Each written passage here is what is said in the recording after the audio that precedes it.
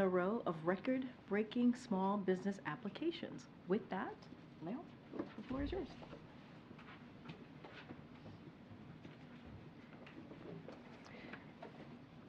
Well, good afternoon. Tomorrow the President will travel to the Allentown area where he'll meet with small business owners. And as he did in Milwaukee a few weeks ago, he'll hear about how communities that had been left behind are making a comeback.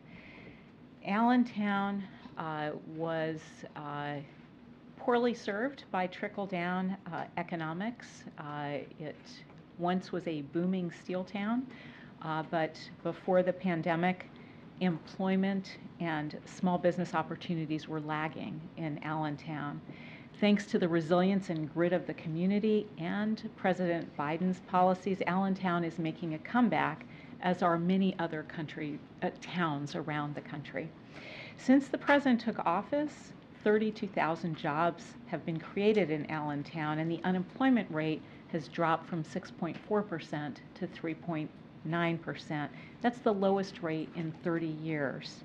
17,000 more Allentown residents now have access to high-speed internet, and we're seeing investments in infrastructure and energy that are modernizing airports, fixing bridges, and supporting distribution centers and manufacturing like Pratt Industries.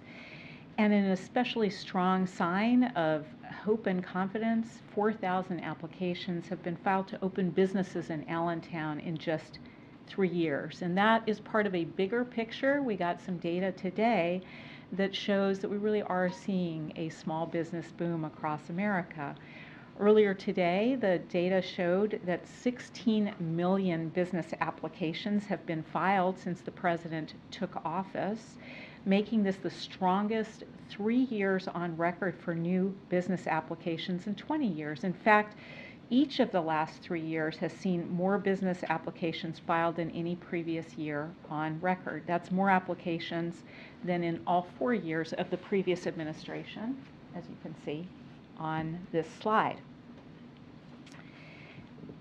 Analysis shows that those applications are translating into new business formation, and of course we know small businesses are huge job creators. Small business growth has been particularly strong among Black and Hispanic entrepreneurs, with Black business ownership doubling and Hispanic business ownership up 40% compared to before the pandemic. We also received encouraging news today on inflation that shows inflation is down nearly 2/3 as supply chain pressures have eased. And you can see this in this slide with the reduction in supply chain pressures over the last year being followed by reductions in inflation. The prices have come down for some key household items like eggs, milk, and toys. And of course, we've seen gas prices down. They're now below $3 in much of the country. And we are also going to continue our focus on lowering costs for American households. So the president is very focused on that. He has an agenda to lower prescription drug costs much higher here than in the rest of the world. So bringing down insulin prices, bringing down out-of-pocket costs for seniors, negotiating Medicare drug prices. And the president's also calling on corporations who increased their prices when supply chains were snarled and input costs were rising to bring those prices back down and to pass along the savings as input costs are coming down to consumers.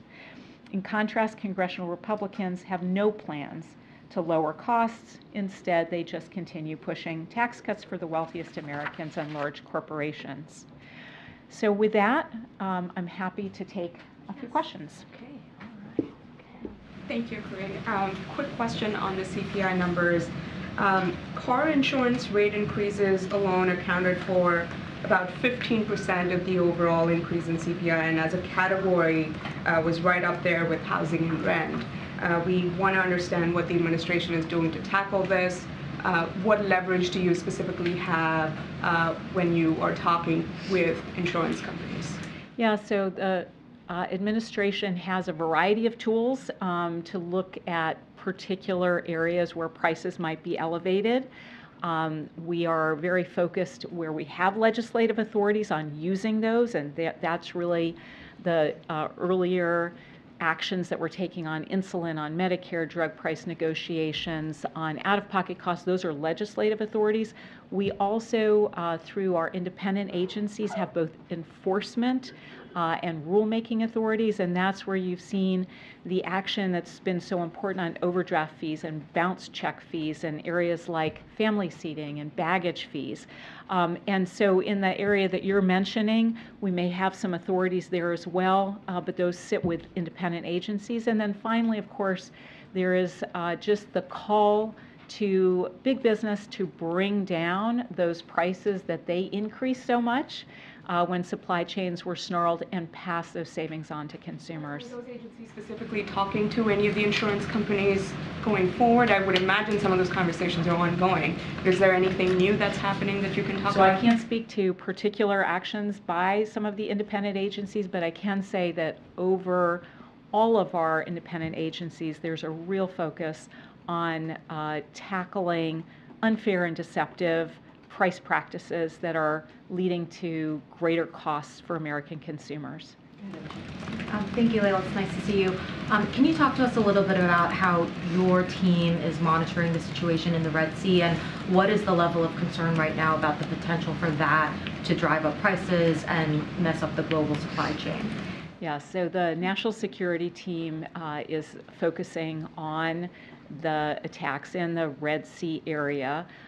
We are very focused on the economic side, on monitoring potential effects on the U.S. economy. So far, we really have seen very little effect on the U.S. economy. Some shippers are taking alternate routes that is leading to longer shipping times, but so far that really hasn't had an effect on the U.S. economy. And again, as you can see here, the supply chain pressures measure that is the most comprehensive is down all the way back to pre-pandemic levels, which is due to all the work that this administration has done with the private sector on shipping, on trucking, on semiconductors, on a whole range of areas to get those supply chain pressures down. Do you have a sense of how long before this becomes a bigger issue? Is it days or weeks? So we'll continue monitoring.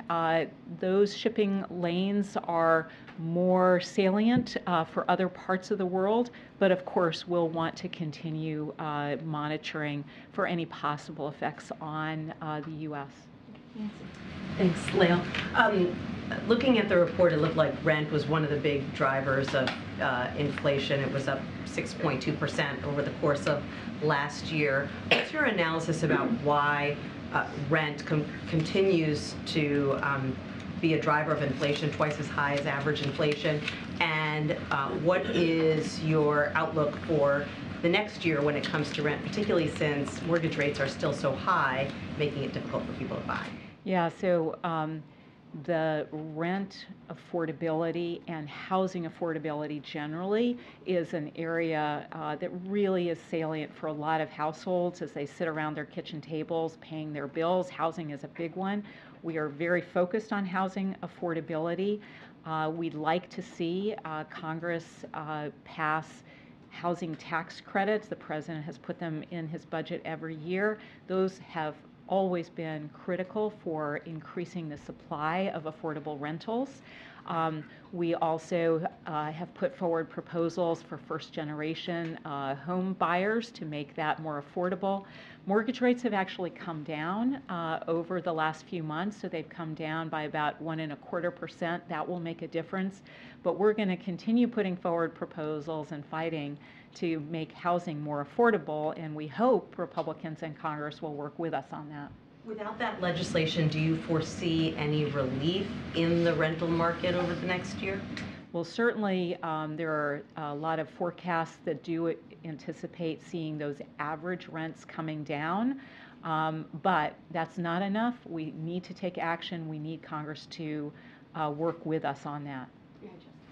Thanks. I wanted to ask about the tax negotiations on Capitol Hill, but first, just to follow on MJ's question, other than shipping time, what are the kind of real-time indicators that we should be looking at to see if there's an impact from what's going on in the Red Sea on the U.S. economy? So, of course, there's been a lot of focus on oil prices. Oil prices have been volatile, but we really haven't seen an increase there. And as you know, retail gas prices are down about $1.90 and are now below $3 for most Americans at the pump. But that is such an important expenditure for all American households that we're going to continue to monitor that very closely. Shipping costs, shipping times are something that we're also monitoring.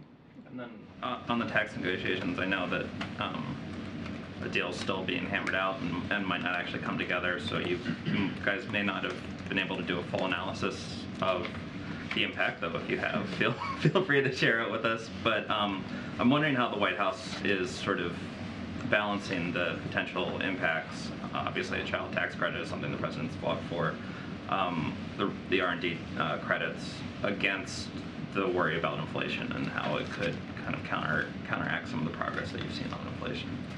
So we have consistently pointed to how effective President Biden's child tax credit policy was for lifting millions of American children out of poverty, and the president has consistently said that he wants to see the refundability, the availability of that child tax credit for low and moderate income families extended. So, you know, we are very much hoping that we can see a balanced package, but what is critical for the president is that the child tax credit be extended and particularly be made available for lower and moderate income families because it's so powerful in reducing child poverty.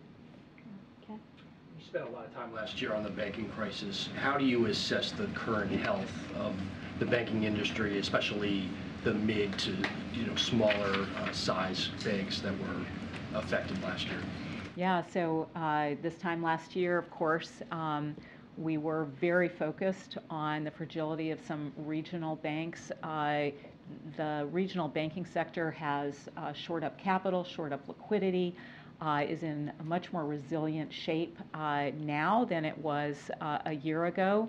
And so I think most of the analysis suggests that the regional banking sector overall is much healthier. And of course, that's something that we've been monitoring very closely. Inflation is cool, but food prices are still high. What would you say to Americans who are worried about food prices, and why do you think that the phrase Bidenomics has not caught on?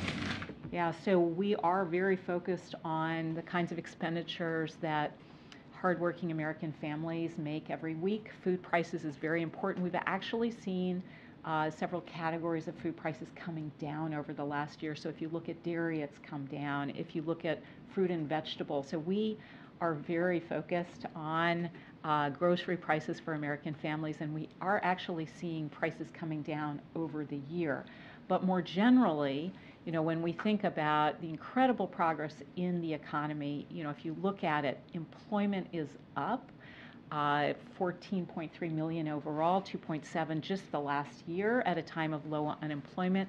Wages are up since pre-pandemic, adjusted for inflation. Wealth for the median household is up, adjusted for inflation since pre-pandemic, and small business creation is up. Those are good things, but what the president is very focused on is the hardworking American family and what their expenses look like, how much breathing room they have at the end of the month, and that's where his focus is very much on continuing to lower costs. So why do you think the phrasing Bidenomics has not caught on?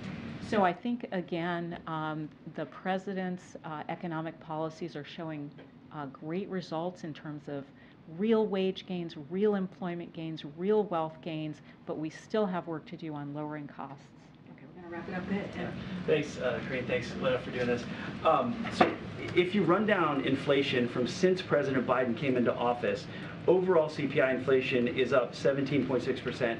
Food, you're talking about, is up about 34%. Electricity is up 27%. So what's your message to Americans who are feeling this every day when they buy and use things? Yeah, so the president's message is very much he's fighting for American consumers. He is fighting to lower costs.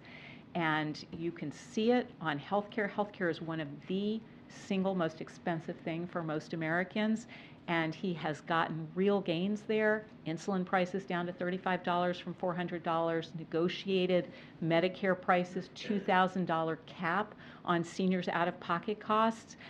We have gotten real gains on things like overdraft fees, bounce check fees, baggage fees, family seating. So we are going to continue fighting. And of course, the president is calling on corporations that were all too eager to raise prices when supply chains were snarled and input costs were going up. Now that supply chains are healed, he's calling on those same corporations to pass those savings on to consumers. But in that same time frame, when President Biden came into office, real wages are down 2.5%. So people are feeling that pain a little bit. Actually, let me just update the numbers on real wages. Real wages are up since pre-pandemic. And so, right, 0.8% no, as from of February of 2020. So that's just on average hourly earnings. Real wages are up over 1% for all workers, and they're up over 3% for moderate income workers. If you look at overall purchasing power, people can buy as much as they could pre-pandemic, and they've got $1,700 extra to spend. So in fact, the wage gains have outpaced inflation since pre-pandemic, and of course employment gains are also meaning more Americans are getting those paychecks, which is allowing them to continue spending and fueling the really good growth that we've seen. Thank you so Thank much. you. Thank you. We'll have you back. We'll have you back. Thank you. All right, still have one more guest. So thank you so much, Lael. And also joining, as you can see, is Admiral John Kirby, who is going to give us an update on the Middle East. So, Admiral. Afternoon, everybody. I'll be very quick this afternoon. I'm sure you've all seen reports about the Iranians' apparent seizure of a merchant vessel called the St. Nicholas, a Marshall Islands flagged and Greek-owned oil tanker. While it was lawfully navigating waters in the Gulf of Oman, we condemn this apparent seizure. The Iranian government should immediately release the ship and its crew. These provocative and unacceptable actions need to stop. We'll continue to work with our allies and partners to deter and confront the full range of Iran's concerning and destabilizing behavior in close coordination, of course, with the international community. Now, I've gotten a question over the last 2 days, and each time I've gotten the question, my answer was probably as satisfying as a gravy sandwich. So this is about the decision before the Israeli Supreme Court. Obviously, I can't comment about cases before the Israeli Supreme Court, but I can affirm that the United States completely supports the critical work that journalists are doing around the world, and certainly in the conflict in Gaza. And we want to make sure that they're able to do that safely, securely, effectively, and with full transparency. So we discuss a wide range of topics with our Israeli counterparts. I'm not going to get into the specifics of diplomatic conversations, but I can assure you that media freedom is and will always be a part of those discussions. I don't know if that gravy's any more tasty than before, but that's the best I can do today. Thank you, Karine. Two questions. Today at the hearing of the ICJ, the judge said that under Article 51 of the convention that Israel is a signatory to, Gaza is an occupied territory. Despite the fact that Israelis withdrew troops, Israel maintains control over land and sea. And therefore, the protection of civilians in Gaza is a legal obligation of Israel. So, number one, do you agree that Gaza is occupied? And second, is protection of civilian legally under the Israeli jurisdiction? I'm not going to render a legal opinion from this podium, Nadia. We have said repeatedly that we believe these allegations, this case, is unfounded, and that there's no basis for accusations of genocide against Israel. That's not a word that ought to be thrown around lightly, and we certainly don't believe that it applies here. Now, To the question about civilians, again, I'm not an international lawyer. I'm not going to pretend to be, but we have since the beginning talked to our Israeli counterparts about the special burdens that modern militaries, particularly modern democratic militaries, have when they conduct military operations to protect innocent civilians and to protect civilian infrastructure. Those conversations continue, including on Secretary Blinken's trip. Okay. Since you're not an international lawyer, I will advise you to read what the judge said, which is Israel is in violation of Article 2A, 2B, 2C, and 2D. He said that the bombing campaign in Gaza is the heaviest in the history of modern warfare, including what the Russians doing in Ukraine. So he asked the Israelis to suspend immediately the military operations in Gaza. The White House position is no ceasefire. So is the Biden administration in violation of international law? No. And the call of the judge No. to suspend No. military operations No. in Gaza? The judge's statement notwithstanding, the answer is absolutely no. Israel has a right and responsibility to defend itself. We're going to continue to make sure that they can do that. We're going to continue to supply them with the tools and capabilities they need to do that. No country should have to live to that kind of threat next door. So no, we are not in violation, and we're going to continue to make sure Israel has what it needs. I'll add one more point. We're going to also continue to make sure that humanitarian assistance can get to the people of Gaza, that Israel conducts its operations in the most precise, careful, deliberate way possible so that they can minimize civilian casualties. Will you change your position if the final ruling is actually the I'm not going to violation? get into hypotheticals from here. We have made our position clear.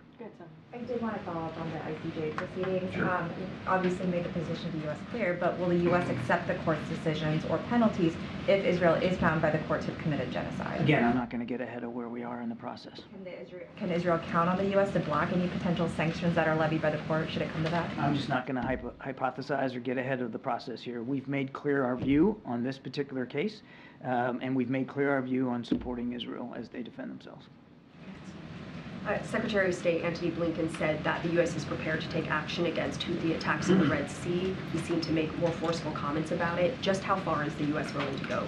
We talked about this yesterday. I'm not going to telegraph punches one way or another here. We're going to do what we have to do to counter and defeat these threats that the Houthis keep throwing up on commercial shipping in the Red Sea. We'll continue to consult with allies and partners about the appropriate next steps, but that's as far as I'll go. What's the U.S. reaction to recent comments from the Houthi leader that any American attack will not go without a response and that the response would be bigger than the recent strike? Again, I'm not going to speculate about potential future military operations one way or another. As we have said repeatedly, the Houthis need to stop these attacks, and that they will bear the consequences for any failure to do so. And you talked about the U.S. Having discussions with the Israelis to lower the intensity of fighting. When are we going to see that happen? You'll have to talk to the Israeli Defense Forces about their operations. I'm not going to lay out their timetable or their schedule of events. They have talked about the fact that they recognize a need to transition to a new phase of the military operation. We have obviously encouraged that kind of thinking and that kind of planning, and we'll see what they end up doing, but it's really for them to speak to. Good. Thank you so much, Corinne. John, Senator Kaine. So Patsy, It's okay. You're looking at me, so it's okay. Senator Kaine and more than a dozen Senate Democrats are working to block future administration's request to bypass congressional oversight of arms transfer to Israel. Your comments? It's hard for me to comment on some amendment language that we haven't seen and hadn't had a chance to take a look at. We're also very careful about talking about any pending legislation that could be considered on Capitol Hill.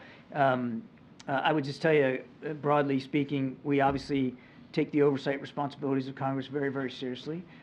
We do the best we can to appropriately inform and consult with Congress as we provide foreign military assistance to other countries, including Israel, and that will continue. But if you're saying, as you have said to my colleagues last week, that the U.S. is not actively assessing whether Israel is using these weapons in accordance to the laws of war, because you don't see any indication that Israel is violating those laws of war, and if there's no congressional oversight, no State Department internal review process, and no verification process on the ground, then how do we know that Israel is using these weapons in accordance to U.S. and international law?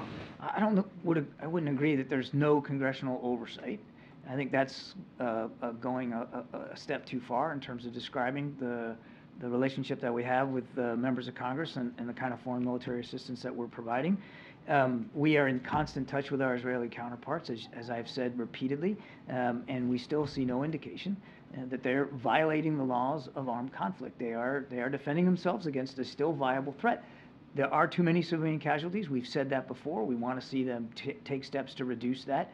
But there's no indications that they are deliberately and wantonly violating the law of armed conflict. But just to clarify on that, John, if you say there is congressional oversight, has the administration given Congress a complete list of weapons that you are sending to Israel? When is that done before sending the arms transfer or after? Because as we know, there's two occasions of arms transfer already, December 9th and then December 29th, done under emergency spillation by the Secretary. We follow the law. We follow the law, the intent and the spirit of the law. I'd refer you to the State Department for more details about that process. That's really under their purview. Just to underline, is the U.S. holding Israel with the same standard of accountability that we apply to other partners that receive American weapons? We are providing foreign military assistance to Israel as they defend themselves against Hamas. We have been very clear about what the expectations are for the use of that material, and that's not going to change.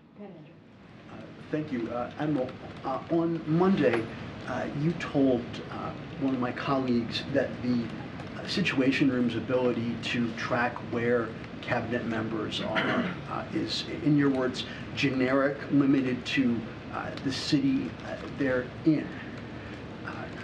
That seems to be in line with Cold War era capabilities where principals in the line of succession had to call in their location to the central locator system that FEMA runs. Are you saying that in 2024, when I have a phone in my pocket that can be pinged to locate me within a couple of feet, or I could get the same kind of capability for my dog if I want, that we don't have a way of knowing where each person in the line of succession is without them having to tell the Situation Room or FEMA or whoever is in charge of tracking their locations? I do not have a different answer to you today than I did to your colleague on Monday. There is a process by which cabinet officials and their location is tracked by the Situation Room. There is a check-in every morning where their general location is known and logged and reported. Your general location. Each of these principles is issued, I assume, is issued a mobile phone. I'm sure you have one. I know Karina has one. Let me stop you right there. We're not going to track the GPS coordinates on somebody's mobile phone in the administration, and we're not going to plant a microchip in their neck like they're a poodle. They check in every day, and we know where they are, and I'd leave it at that. But the problem is with Secretary Austin, you didn't know where he was. You didn't know where he was for days, and you're telling me that these daily check-ins are the best that can be done at this point? We had no indication that he was outside the D.C. area. Now, it's true, we didn't know he was hospitalized, and I've said repeatedly that that's a problem. That should not happen again, that if a cabinet official becomes hospitalized or has to be seen for medical help, certainly to the degree where the authority has to be delegated, that the White House needs to know. And Karine has talked about the memo that Mr. Zients put out advising cabinet agencies to review those protocols. We'll get better at this. We'll learn from this. Why a poodle? Pardon? Why a poodle? Oh, I don't know. I don't have anything against poodles. I'm just teasing. Okay. Admiral, back to the seizure of the tanker. The Iranians reportedly are saying that the seizure was in retaliation for the U.S. confiscating the same vessel and its oil last year. What do you make of that allegation? I would put little stock in anything coming out of Tehran. This was a commercial vessel freely transiting international waters.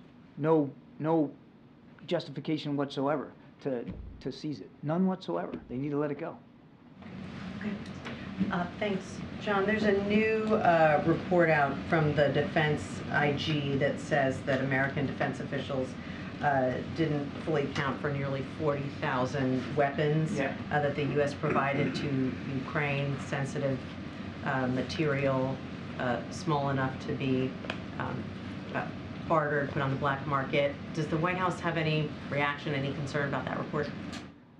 Certainly, I'd refer you to the Defense Department for a more detailed reaction, but just let me broadly say we have for many, many months now, been interested in improving accountability over the end use of material that is provided to Ukraine. We have had that conversation with our Ukrainian partners, and they share our concerns about accountability. Now, we are grateful for the work that the DoD IG did. That was a significant body of work, and we appreciate that. We're going to go through this. I know DoD has already gone through this and reacted to it. I would also note that the report made clear that DoD has made some improvements, including things like handheld scanners, and tried to boost a little bit of the footprint there at the embassy to try to help with better tracking of material. The report also noted, which I think is not two insignificant things that it noted. One, that there's no evidence, the report noted, there's no evidence of any sort of wide-scale diversion or illicit diversion of any of the material that's been going on to Ukraine. And two, that it is a wartime environment, and there are real limits to our ability to count every bean, every bullet, every artillery shell.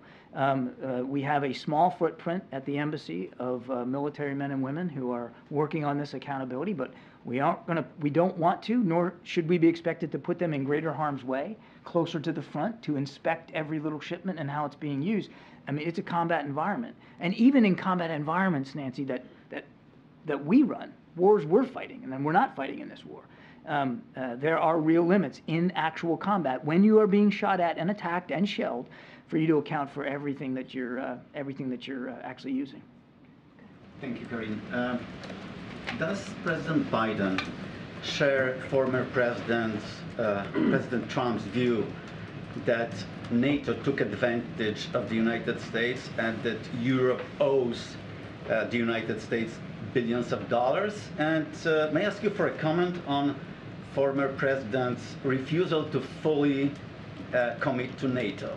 And I have one more question. Wait. Before you go, let me put a fork in this one, because I'm not talking about the campaign trail, and I'm not going to talk about the former president, what he's saying on the campaign trail. I'm not going to get into that. That would be inappropriate from my perch. I would ask you to look at the record that this president has had with respect to NATO. NATO is now bigger, larger, and much more capable under President Biden's stewardship and leadership inside the alliance, and certainly in the context of Mr. Putin's war in Ukraine. This is a president who has invested literally from the beginning in improving our network of alliances and partnerships, investing in their capabilities, investing in trusting in those relationships and making them stronger. And it's not just NATO, it's all around the world. What's your second question, or third question? Last week you told me that you're still discussing with your allies whether to confiscate 300 billion of Russian frozen assets.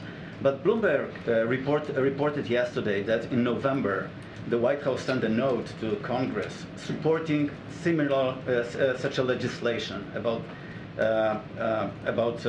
confiscating Russian assets. Could you clarify your position? Do you support in principle confiscating those assets, but you're discussing just details or the way to do it, or you're still waiting? I don't have an update for you on that. Go ahead, sir. Yeah. Thanks, Corinne. I have a question on Argentina. Argentina and the IMF announced a new staff-level agreement yesterday, and the IMF expressed support on President Javier Milei's economic policy. Does the White House support this new deal between Argentina and the IMF? I'll have to take that question. Okay, Corinne. We're seeing an uptick in threats against judges. One recent example, the judge overseeing former President Trump's civil fraud trial in Manhattan was the latest victim of a false swatting call. I wanted to ask what you're doing at the federal level to help local police departments deal with this increase in threats against judges. I'm afraid that's a little out of my lane. That's probably a better question put to the Justice Department. Obviously, we don't want to see anybody come under these kinds of threats, and want to make sure that they can do their jobs, particularly in jurisprudence, in a safe and effective way. But I'm afraid you're out of my swim lane on that one. I'm sorry. Go ahead, MJ. Back to the situation in the Red Sea, I know you're loath to get into details about any potential attacks, but understanding that, are there any red lines or steps that the U.S. would not take or would not be a part of that you could outline? No. Would you Do those red lines exist, or you just wouldn't outline them? I just don't think it's helpful, MJ, from the podium here to talk about or speculate about any potential future military options one way or another that the Commander-in-Chief is weighing or has weighed. We take seriously the responsibility to protect our ships and our sailors at sea, as well as the responsibility to protect the flow of international commerce. You talked to Lael Brennard here about how important that waterway is. It is. It's vital. And we take those responsibilities seriously. I would add that we're not the only one. Other nations are joining us in that effort. Some 20-plus nations now are involved in the Operation Prosperity Guardian. These attacks need to stop. And we're going to do what we have to do to continue to protect that shipping, to protect our sailors. And just quickly on Secretary Austin, you've now had to answer many, many questions about his hospitalization and the fallout from that, including today. Do you personally think that it might be helpful for the White House if the Secretary of Defense were to take questions from reporters himself? Is that something that you think might be a useful exercise when he is better, when he's out of the hospital? I don't answer questions up here personally. I am a representative of the National Security Council and the administration. I would refer you to the Pentagon to speak to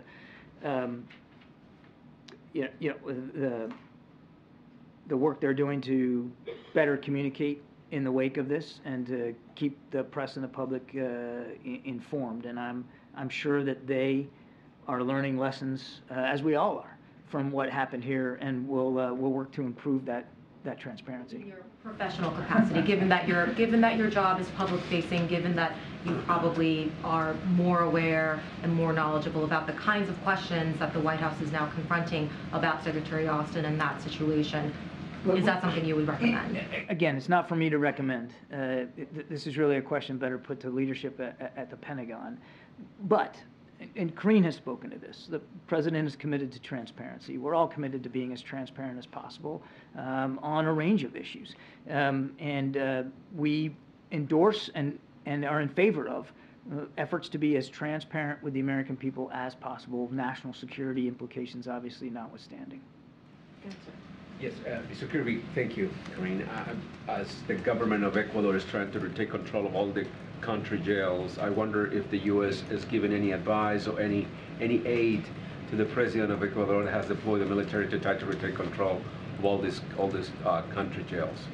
With the caveat that I don't have a lot of extra detail, we talked about this in at some degree yesterday. We are in touch with our Ecuadorian counterparts. Obviously, the State Department is in touch. We obviously support the needs for the Ecuadorian people to be safe and secure, and we have offered support and will continue to stay lashed up with the government there to see what it is they need. But I don't have any new updates to give you today from yesterday. The offer of support still stands. I'm not aware that they have asked for or requested anything like that, and the State Department's really a better place to go for that. Thank you so much. So Politico reports that according to U.S. officials, there is a rising risk of Hezbollah striking Americans in the Middle East or here in the United States. So is there anything you can say about that? Has the threat environment changed in that regard? I would just say that we're constantly monitoring reports coming out of the region. We're certainly monitoring as best we can reports coming out of Lebanon, and mindful of the increased tensions there at that northern border between Israel and southern Lebanon. We don't want to see the conflict escalate. We haven't seen Hezbollah take steps to do that in any meaningful way in terms of like really coming to the assistance of Hamas. And as for threats to American citizens, I'm not going to get into intelligence assessments from here. I would just tell you that we watch this very, very closely, and we will do everything we can to make sure that Americans traveling overseas have the information that they need to be safe. Thank you. I want to follow up on the ICJ.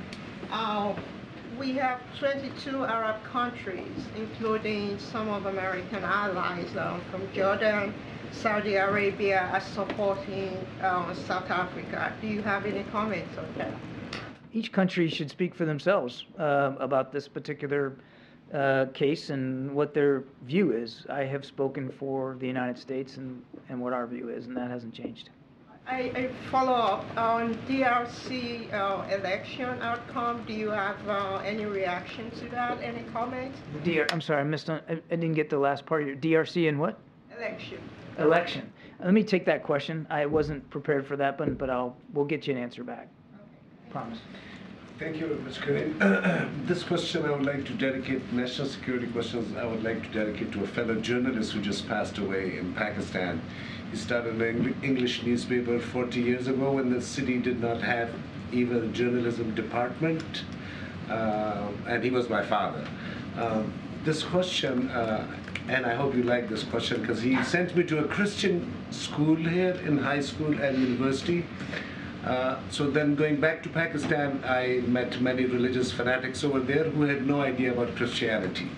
Then when I came here, I saw many Christians being fanatics as well. And then I hear you talking about anti-Semitism and Muslim clerics being killed and these things growing in these recent days especially. So my humble suggestion as a journalist is that as a national security advisor, don't you think it's time you create something where you can bring harmony to tell these people that look, Isis and Moses and Abraham, it's the same people that are in Islam as well. So as a student and as a journalist, I feel like from national security point of view, America right now needs one place from national security where you can tell that, listen, these were the same guys, just with different names. So this is one of my national security thing that I feel like as an international journalist, I should bring this to your notice. I appreciate that, and my condolences to you and to your family for the loss of your dad. I know how painful that can be. Look, President Biden has been very clear.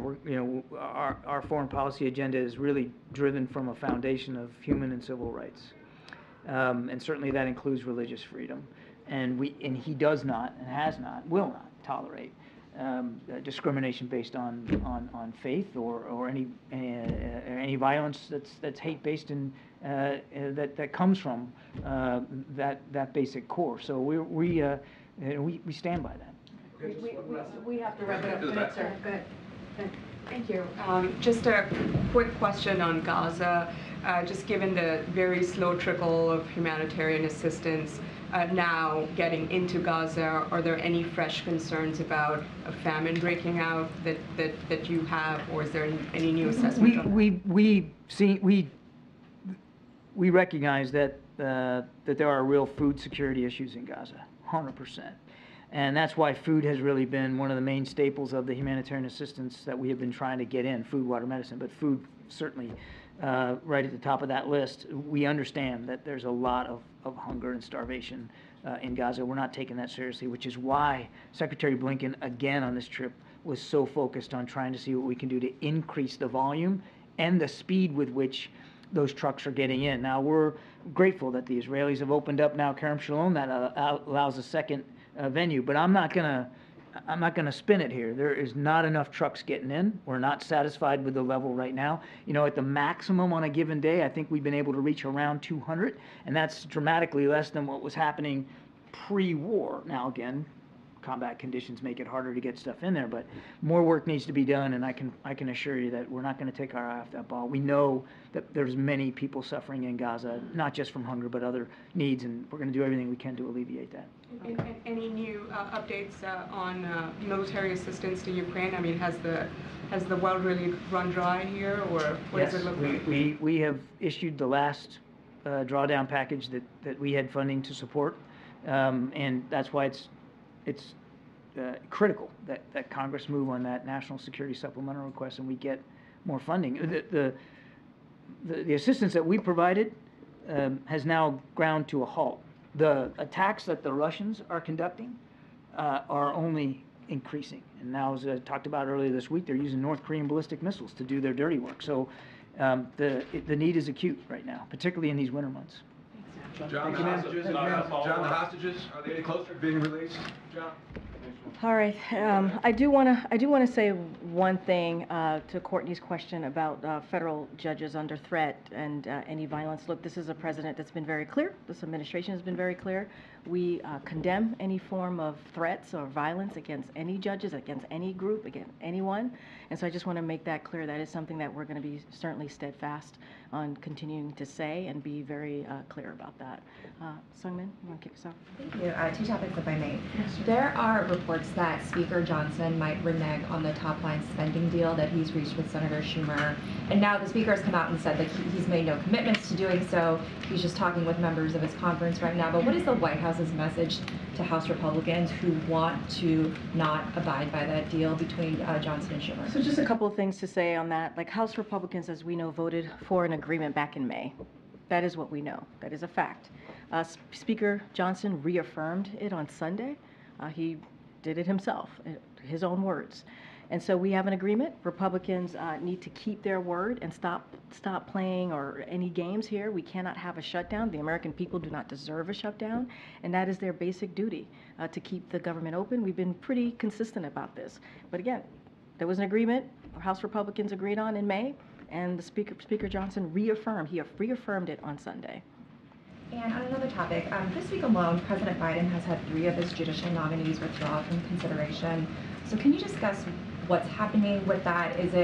Are there vetting issues on the White House end? There didn't seem to be blue slip issues here. So are you facing more resistance from members of your own party on nominees?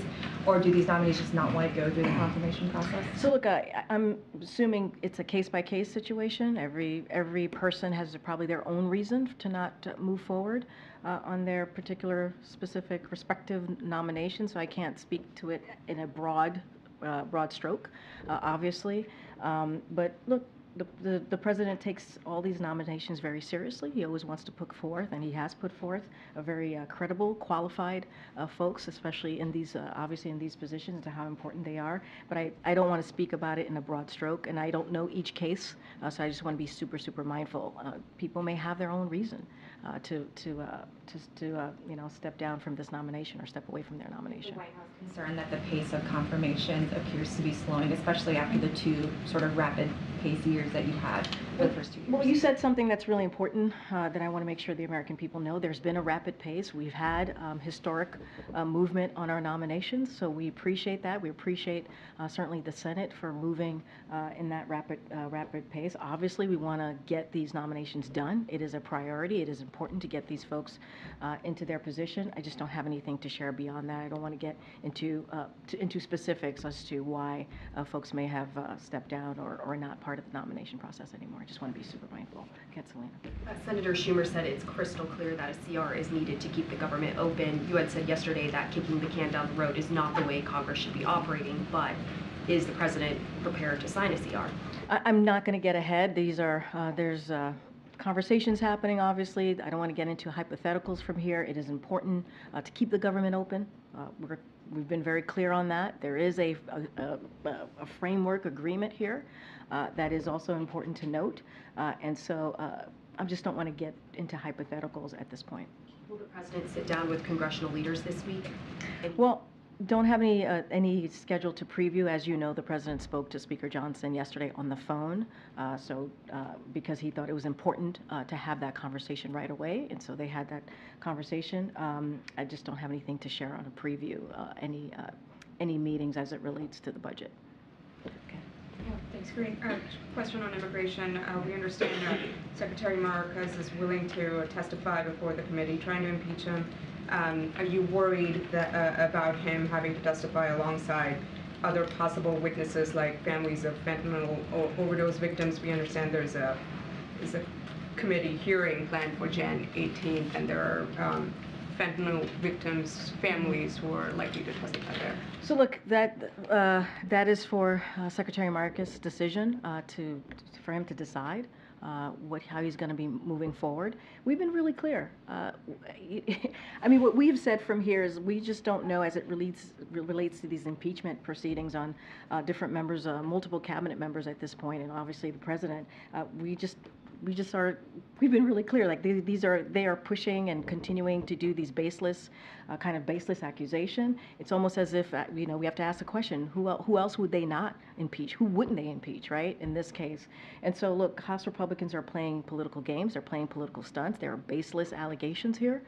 We've been clear about that. What we want to see, I was just asked about a CR. I was just asked about the budget. That's what House Republicans should be focused on. How we're going to continue to keep the budget going, the government open. That's what we want to talk about. That's what the Americans want to see. They want to see a continuation of bipartisan movement here from Washington, D.C. There's a supplemental that we need to move forward on. And instead of playing these political games, having these political stunts, it is really shameful and it's unfortunate. AMLO last week said he has asked the United States to give work permits to 10 million long-term Hispanic immigrants in the U.S. illegally, and also provide $20 billion in development funding in the Americas, and also lift all sanctions on Cuba and Venezuela. A lot of demands. Is the White House willing to do any of those things? And who you say was asking us? Oh, so look, we have a very robust, strong relationship with the President of Mexico, so I just want to put that out there. And we've worked well together in dealing with irregular migration and what's happening in the region. So I'm just going to not get into specifics about his ask. It's not, I will say this, it's not a transactional relationship with Mexico. It is indeed a partnership, a diplomatic conversations that we have with them. I'm just not going to get into specifics. Thank you. President Biden has not had any events at the White House in the new year, and he's been kept from public view for 3 full days now. Why? The president had a 3-day swing, went to 4 states in the new year. He went to, just recently, he went to Pennsylvania, Valley Forge, where he gave a really impactful, important remarks on our democracy, protecting our democracy, on the eve ahead of January 6th. What we saw in 2011 on January 6th was an attack on our democracy, and he went out there and he spoke to the American people. It was very well received, and this is something that he's going to continue to do. He went to, obviously he was in Delaware, and then he went to South Carolina, also gave another impactful speech on our democracy and our freedoms, and then he went to Texas to honor a former Congresswoman, EBJ, who recently passed away, and he went there to pay his respect. So the president did a three-day swing. He went to 4 states. He's been out there. He's been able to talk directly to the American people, and we think that's really important. Tomorrow, he's going to be in Allentown, and you heard from Lael where he's going to talk about small businesses, how important, especially in Allentown, that's been 15 million applications in 3 years. That's a record number. Because it's important to see how Bidenomics is working. He's going to talk about Bidenomics, but let's not forget, if people are starting small businesses, they must have some confidence in the economy. So he's looking forward to being out there tomorrow and talking again directly to the American people. So he did a 3-day swing, but for the last 3 days, Tuesday, Wednesday, Thursday, none of his constituents have seen him doing anything. Who decided that the American people are best served by seeing less of the president? I would disagree. I wouldn't say they saw less of the president. He was out there, again, a couple of states in 3 days. I think that's important to note as well, and give the American people the full information here. And yesterday we noted this. He met with Paul Whelan's sister, Elizabeth Whelan. And this is a commitment when it comes to American hostages, bringing them home. The president has been committed to doing that. And we have brought home more than 30 people, 30 Americans who have been held hostage across the globe. And so the president is committed. He wanted to have a conversation with Elizabeth Whelan. He did that. He met with his national security team, as he does regularly. He did that. He had lunch with the vice president yesterday, important partner in everything that he's trying to get done on behalf of the American people. So the president is active. The president is doing what he needs to do to deliver for the American people, and he'll continue to do that.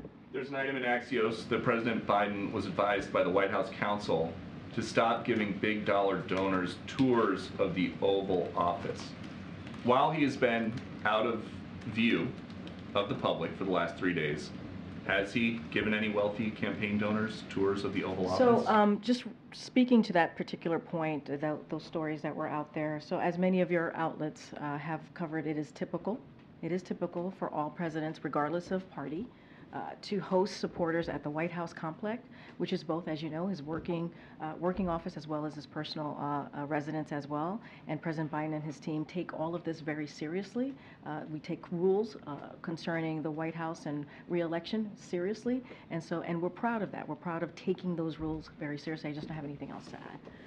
Okay, Karen. On that meeting the president had with Paul Whelan's sister yesterday at the White House, was there something that prompted that meeting? Is there any progress on a deal to get Paul's release? So I wish I had an announcement to share on a deal on getting home Paul Whelan, and let's not forget Evan as well. This is obviously top of mind for this administration, for National Security Council, and for the State Department to get home Americans that are being held hostage or wrongfully detained. So that is something that we are working on regularly. So the President and Elizabeth Wayne have had conversations before. She's been in regular touch with the National Security Council, Jake Sullivan, and also obviously folks at the Department of State. Don't have any catalyst for this particular meeting, but the President obviously thought it was important for them to get together and to have a conversation. He's not going to get into private, specific, agendas or what was discussed. But look, this is something that the President takes really seriously. We saw him do that with the American hostages that are in Hamas, right, in Gaza, and how seriously he's been taking that for the past since October 7th, working around the clock. We see Secretary Blinken was in the region. We're constantly having those diplomatic conversations to get hostages home to their friends, to their families, and to their friends, and others, right? So he is taking this really seriously. So it's no surprise that he would have sat down and have a meeting with Elizabeth Whelan yesterday. In December, the administration had said it made a significant offer to secure the release of Whelan and Evan Gershkovich, but Russia rejected it. Has a new offer been made since last month? So I don't have anything else to share on what we have said most recently, but this is something that the President is a priority for the President to bring them both home, to bring other Americans who are being held hostage or wrongfully detained home. That is something that he takes very, very seriously, and we're going to continue to work on that. Go ahead, Emily. Thanks, Green. I wanted to follow up on some of the questions yesterday about Hunter Biden. You've said he's a private citizen, which is true, but the president is a public citizen. And what's happening on Capitol Hill is public, it's political. So can you clarify why you aren't able to speak more about the president's role in his son's defense? Emily, I really don't have anything else to add. He's a private citizen. He's not a member of the White House. He doesn't work here. I just don't have anything else to share. I would have to refer you to Hunter's representative. I don't have anything else to add from that to that. Go ahead, Jared. U.S. oil production hit an all-time high in 2023. I'm curious what the administration's sort of response to that measurement is and how it sort of fits in with the broader agenda of transitioning the EVs and the green agenda that the president talks so much about in the context of like job creation in the economy. Yeah, look, we've always said how important it is to transition to obviously to the EV. And that's something that we take incredibly seriously. And obviously the Inflation Reduction Act, the bipartisan infrastructure law all play a very important role in this. And, one of the things that we've worked really hard on is making sure that, as we talk about oil production, making sure that gas prices go down, right? And that is something that we have seen over the past couple of months. We see that they're under $3 in about 28 states. So look, when it comes to oil production, we've also said that what the corporation profits, like Americans should feel that as well. And so that's something that the president's going to continue to speak to as well. I don't have any specifics to say about 2023, but that's been kind of the road that we have looked at as we think about oil production, as we think about clean energy, and how we want to move forward with electric vehicles and how important that is as we deal with the climate change. I'm trying to call people. Go ahead. Thanks, Green. Do you have a new strategy to try to get Julie Su confirmed now that the president has renominated her? And why did he decide to stick with her after she couldn't get confirmed We think she's done an excellent job. She's done a great job as the acting Secretary of Labor. We've had a couple of negotiation agreements that she was very much involved with labor and helped either with technical assistance or being directly involved land some of those agreements that were incredibly important to labor workers and so and their families, so that's important. We think she's done a great job. We think that she should go through the nomination process. We think she should be the Secretary of Labor. And so, of course, the President is always going to go with the person that he believes is the most qualified, and she is indeed the most qualified. Let's not forget, when she was the Deputy Secretary, when she was going through that process, she went through nomination. She got the support, so there's no reason that this can't happen again. All right, I'm going to start wrapping it up. Go ahead, sir. Yeah, thanks, Corinne. Governor Westmore earlier this week proposed launching a statewide gun violence prevention center like the White House has suggested. My question is, have you been in touch with any other governors about this initiative? So, look, I think it's important. We are glad to see that the Governor of Maryland has, has started an office to prevent gun violence. Obviously, as you know, we did that here, which is one of the first office of its kind. We are constantly in touch with local and state officials and localities on how to move forward in dealing with gun violence in their communities. I don't have any conversations to speak to about any other states doing the same. Is the President disappointed at all that that initiative hasn't, been embraced rapidly by some of these states experiencing a rash of, violent murders and other violent look, the President has been very clear. There is a gun violence, gun epidemic here in this country, and he's going to do everything that he can to deal with this. That's why he took the executive actions that he has, more than 24, more than any other presidents, certainly in their first term. That's why we were able to pass this really comprehensive piece of legislation that he signed into law, obviously, that dealt with gun violence.